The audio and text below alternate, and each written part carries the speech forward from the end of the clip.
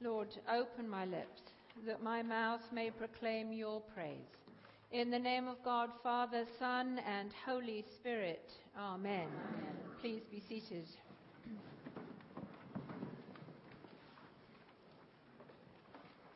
Moses said to all Israel, the word the Lord commanded him, "See, I have set before you today life and prosperity, death and adversity, blessings and curses." Our choices in word and action have consequences. They are leading us on the road to life or death, blessing or curses.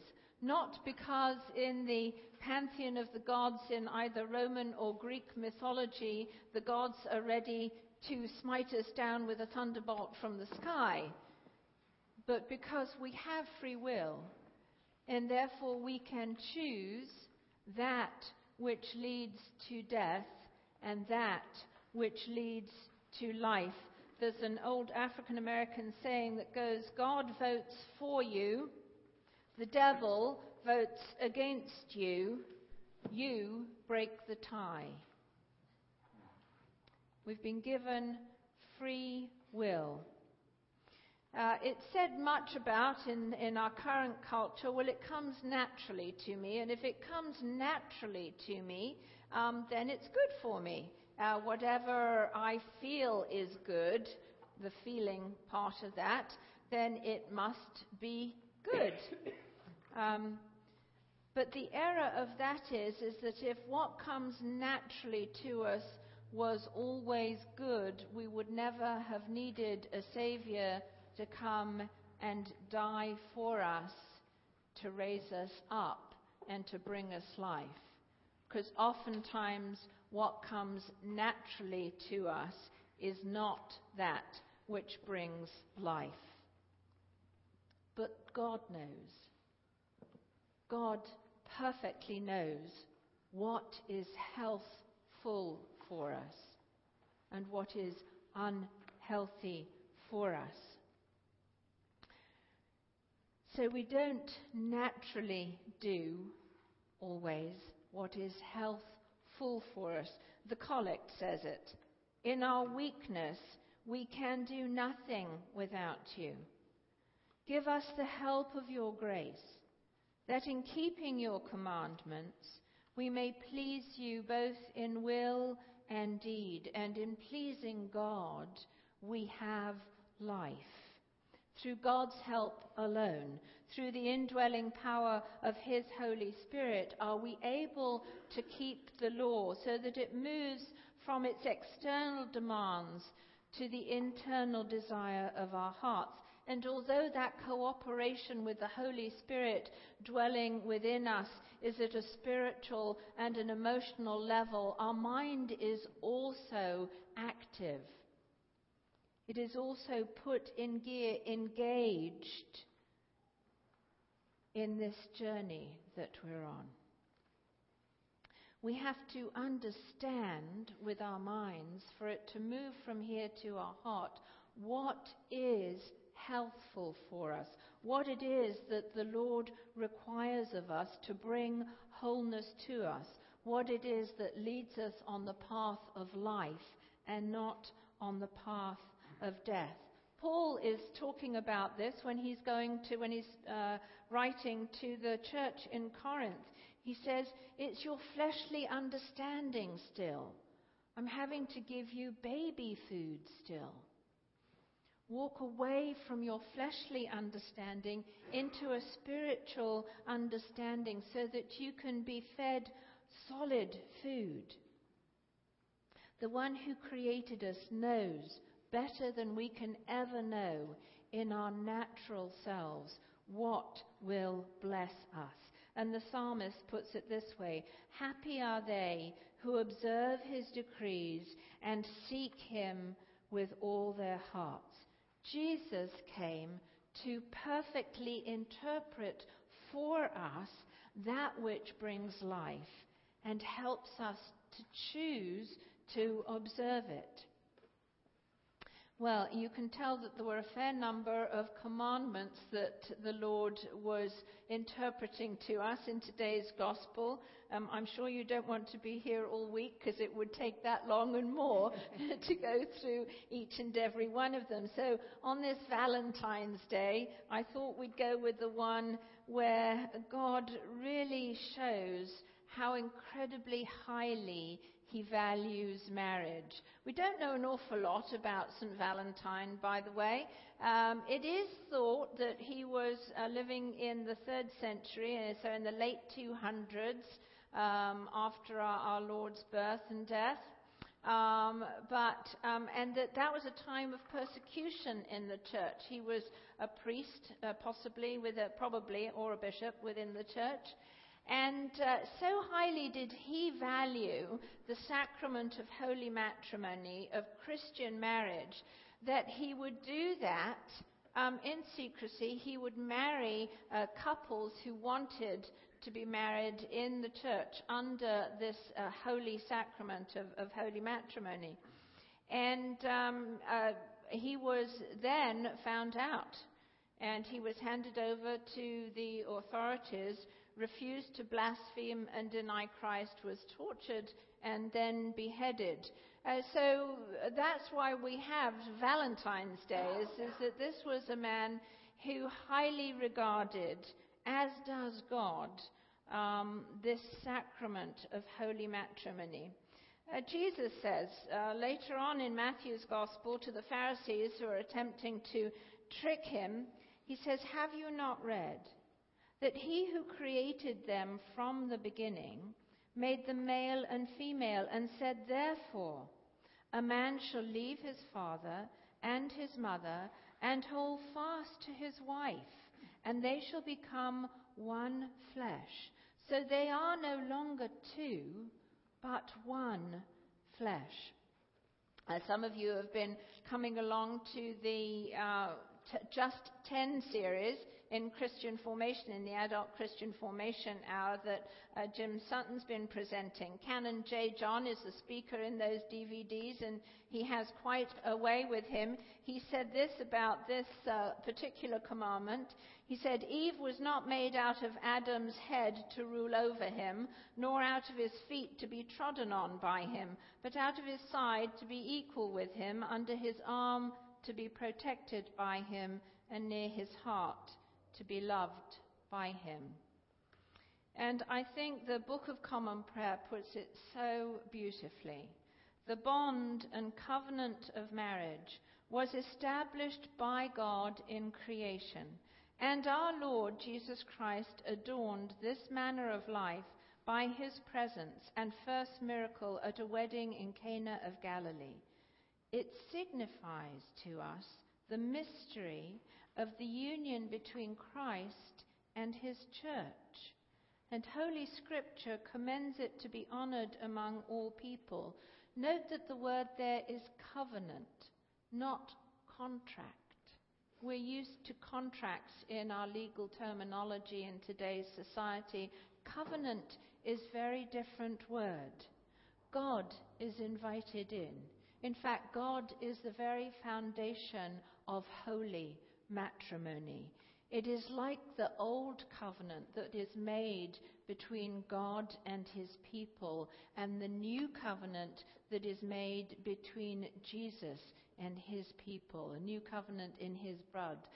Covenant is a very different word than contract. And it goes on in the Book of Common Prayer, the union of husband and wife in heart, body, and mind is intended by God for their mutual joy, for the help and comfort given one another in prosperity and adversity, and when it is God's will for the procreation of children and their nurture in the knowledge and love of the Lord. Therefore, marriage is not to be entered into unadvisedly or lightly, but reverently, deliberately, and in accordance with the purposes for which it was instituted by God. In the Old Testament, we see this marriage image of the Father, of God, with the bride Israel. And his heart breaks because of the infidelity of Israel. I was a husband to you, says the Lord. I was a husband to you. And then they use this word in the scriptures. You went whoring after other gods. Such is the broken heart of God for the faithlessness of his people, because it's a marriage covenant. It's like marriage between a husband and a wife. God is husband to Israel. In fact, the whole of the prophet Isaiah is about this relationship and God's breaking heart when people are faithless and have other idols that are more important than God himself. It's also an image that's used in the New Testament. It's the relationship between Christ and his church. The church is the bride, and Christ is the bridegroom. He refers to himself as the bridegroom. In the parables and in Revelation, the church is called the bride of the Lamb.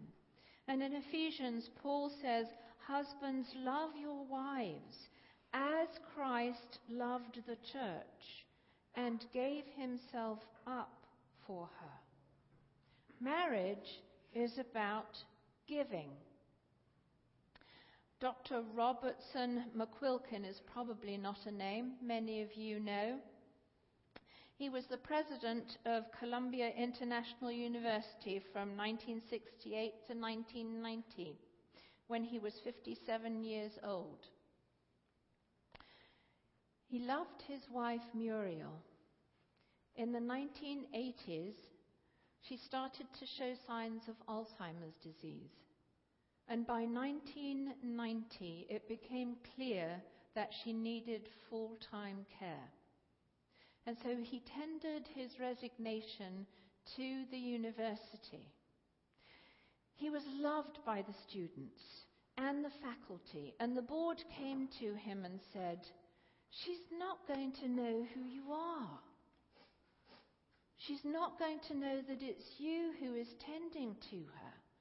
You can afford to bring in the best caregivers that money can buy. You're needed here.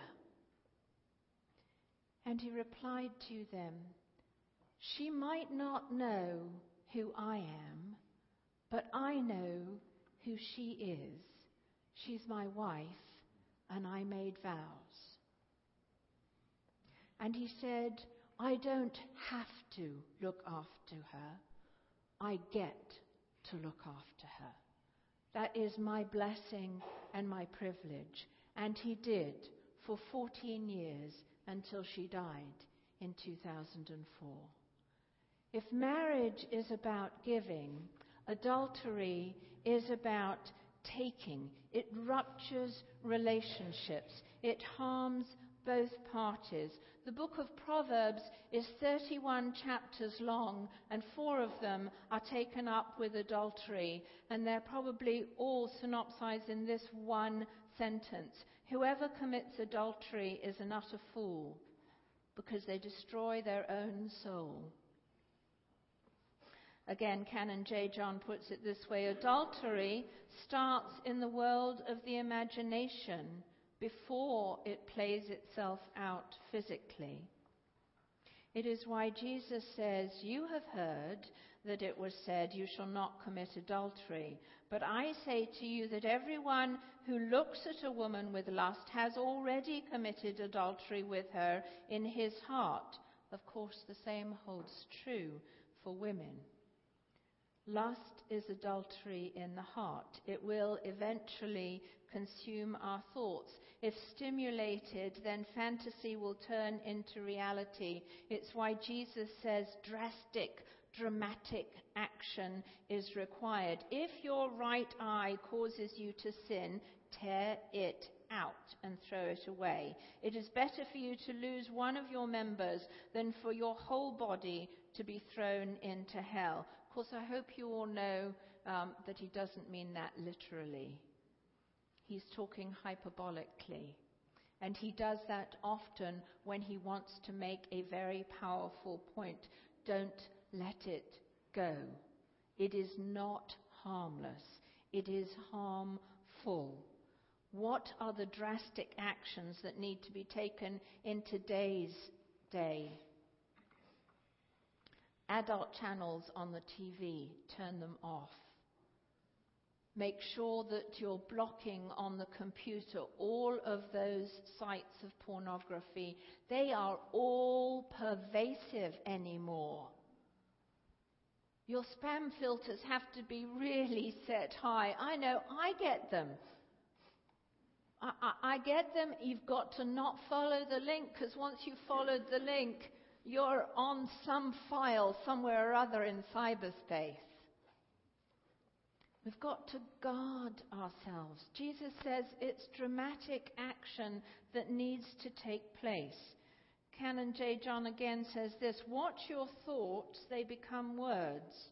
Watch your words, they become actions. Watch your actions, they become habits. Watch your habits, they become character. And yet our natural selves, who think that we know if it feels good for us, it must be good, rationalize. Say, it's really not going to harm me. But if you separate rationalize, it's rational lies. And lies are of the enemy, the father of all lies. Jesus has shown us exactly what marriage is to be. It's to be about giving. But when there's been a fall, there is always mercy in the turning. Always mercy. How many times in the Old Testament does the Lord forgive Israel? Turn to me, my beloved. Turn and come back to me, my beloved. I forgive you all that is past. If there is a road that is going towards death, the Lord came so that we can go back onto the road towards life. God's mercy always trumps his justice. When we turn, there is forgiveness in him. Always forgiveness when we turn and repent. So what are the ways that we show and receive love? Well, I've just finished reading a book. It's amazing how the Lord puts all of these things in place, isn't it? It's a book that I've been told about many years ago and just never read. And there it was, and so it was time to read it. And it's called The 5 Love Languages by Dr. Gary Chapman. Some of you probably read it and know about it. It's a wonderful book. I encourage you to read it. It's not just for married couples. It's for parents to children. It's for family relationships, sisters, brothers, or friend relationship. And this is a Christian counselor, marriage counselor, who'd spent 12 years counseling couples. And the light went off, and he realized that these couples were coming in, and there was a pattern. The wife would say, he doesn't love me. And the husband would say, but I'm doing this and I'm doing that. Of course I love her. And she's saying, well, he's not showing me. Or vice versa. And what he found out, that there are 5 love languages. There's a love tank that each of us have. And our love tank gets filled differently. So sometimes you'll have a spouse who loves to do acts of service for you. Will do the laundry for you, will vacuum for you, will cook meals for you, and that's probably their way of receiving love, acts of service. But if your spouse is doing all of those things, and your love language is quality time, it just seems like they're busy and not paying any attention to you. They think that they're filling up your love tank by doing all of these acts of service, and all you're seeing is busyness. If quality time is your love language. And he said people would come in and say, he just never spends any time with me, or she just never spends time talking to me. And the spouse will say, but I took you to the movies last week. We had a wonderful meal with those friends. That's not quality time. For the person for whom quality time is their love language, fills their love tank, it means sitting down opposite and having a conversation, just one-on-one. So acts of service is one love language. Quality time is another love language. Another love language is words of affirmation. If the wife's love language is acts of service and the husband doesn't know it, and she keeps saying, when are you going to mow the lawn? When are you going to paint the room? And he's never getting words of affirmation, he's just getting nagging words. But his love language is words of affirmation. His love tank is at zero all of the time. But her love tank is at zero also because he's not doing the acts of service. And so neither of them think they're loved. And yet they do love each other. They just don't know how to fill the love tank for each other. Acts of service, quality time, words of affirmation, gifts might be a love language. That's not to say you need the diamond ring or the diamond earrings. It can be a feather that's picked up on a walk and just given to your loved one and say, I thought about you. I know, you like to see different colors and different birds. I've picked this up for you. Or a wildflower in the hedgerow, or whatever it is. Go to the bookstore and think, I think my wife or my husband might like to read this, and you pick it up. Just small gifts.